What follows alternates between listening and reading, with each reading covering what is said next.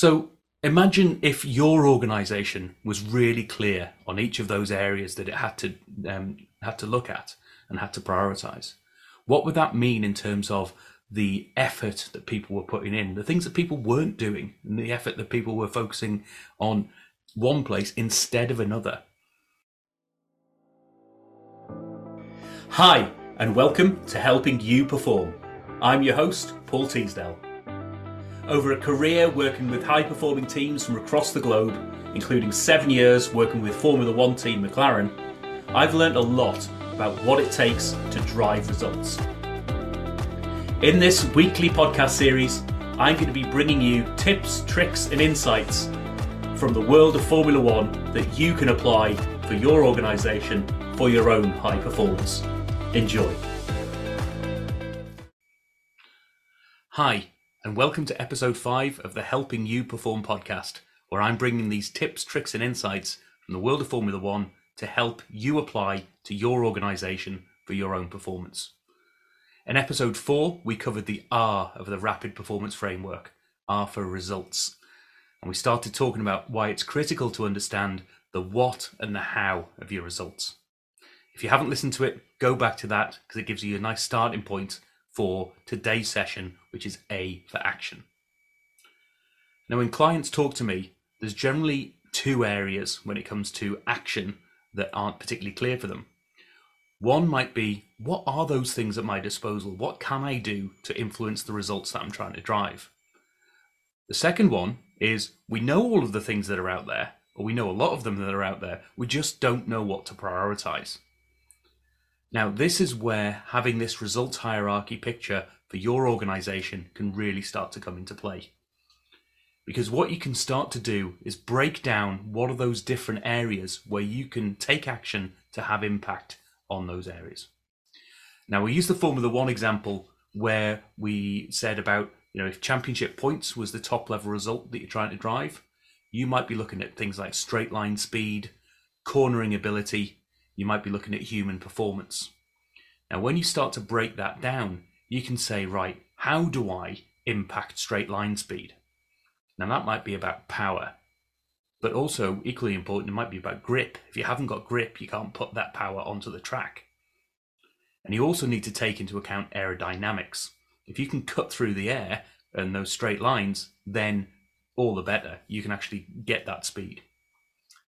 Now, when it comes to cornering, power and grip are also really important, but actually downforce becomes really important. So what you're trying to do is maximize downforce, whereas in a straight line, you're trying to minimize downforce and cut through that air nicely. So you can already start to see that the actions that certain areas of the business or certain design decisions for certain aspects of this result hierarchy can have impact on different areas of the organization and have an impact on the overall result that you're trying to drive. Now, just to complete this, you might be talking about human performance. You can start to break that down into things like wellness, sleep, nutrition, exercise. So these are all starting to get things. These are things that I can do something about that have an impact to maximize my human performance. Now, these are great, and you can maximize each of those areas. You can maximize the straight line speed. You can try to maximize the cornering speed. But actually, a race, like any organization, doesn't just isn't compromised of just the one element. There's multiple bits, and they're conflicting in various areas. So you're going to need to make suboptimal decisions for the circumstance that you're in. So for instance, you might want to make suboptimal straight line speed decisions for better cornering ability in a certain track that you go into, or for a certain design of car that you've got. So you can start to look at this for an organization outside the world of Formula One, where you might be looking at, for example, recruitment and selection.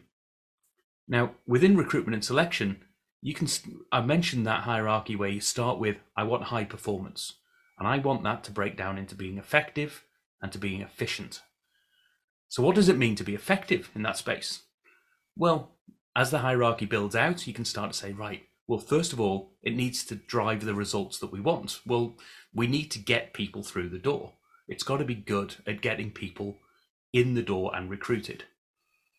But it's also got to be done in a way that's within the regulations, all the employment laws that you've got, all the internal policies that you have. And it's also got to be safe. So you might want to include things like around safeguarding. That might be important for your organization. So again, you can start to see that these are things that you can break down to that next level and that next level again, where you really start to understand what are the things that impact each of those areas. Now, when it comes to efficiency in that world, you might be looking at, how do I get things right first time? So a great way of getting efficiency is to stop waste in the first place. So how do I get things right first time? Secondly, it might be about when things go wrong, how do I react to that in the most appropriate way and the quickest way? So if I've got a recruitment problem, how do I get conflict resolution or resolution of any sort of support request? How do I get that happening in a really quick way? Now, all of these things will lead to a high-performing recruitment and selection process. And you can start to break down those actions for each of those areas and start to give your organization a guide as to these are the areas we want you to prioritize. Now, what your role as you go higher up in the organization is to start to say, right, what has a bigger impact on my results? Is it things like around the regulations? Is it things about the efficiency of the processes that are there? Is it things about how effective we are of actually getting people through the door? And what's most important to you right now might be different to what's important to you later on as well. So you can start to prioritize the resources and the actions and the priorities that your individual teams have, so that they know what to do when, so that they can impact the results that you want to drive as an organization. So imagine if your organization was really clear on each of those areas that it had to look at and had to prioritize. What would that mean in terms of the effort that people were putting in, the things that people weren't doing, and the effort that people were focusing on one place instead of another? And what would it mean in terms of the clarity to your people, so that they knew what was happening, they knew how they were demonstrating value in your organization, such that the impact that they had an impact on the overall organization's performance? So I want you to have a look at starting to think about your own results hierarchy. Start to build that out for yourself. What does it mean in your world to be effective? What does it mean to be efficient? And if you want some free resources around this, some further examples and things like that, some templates, then reach out to me through the paulteasdale.co.uk website, and I'll be happy to share with you some examples and some templates from there. So action is all about understanding where your results are impacted. What are those levers that you have in your organization to push and pull such that you can drive the performance you want to drive? In the next episode, we're going to be looking at P for people. Now, it's a huge topic in its own right, and I'm just going to touch on a few things within that people space. But we might include things like, how do you make sure you get the right people through the door? How do you know what the capabilities are that those people are there? How do you make sure they're managed and motivated? Loads of questions around people and loads of lessons to be learned from the world of Formula One that you can apply for your organization as well. So listen out for next week's episode. In the meantime, as always, contact me through the paulteasdale.co.uk website. You'll find a link there and a link in the show notes as well to set up a free, no obligations, 30-minute chat with me, where you can start to build out this thought process for yourself and understand, how does this rapid framework fit into your organization, and how can we accelerate the results for you? See you in the next episode.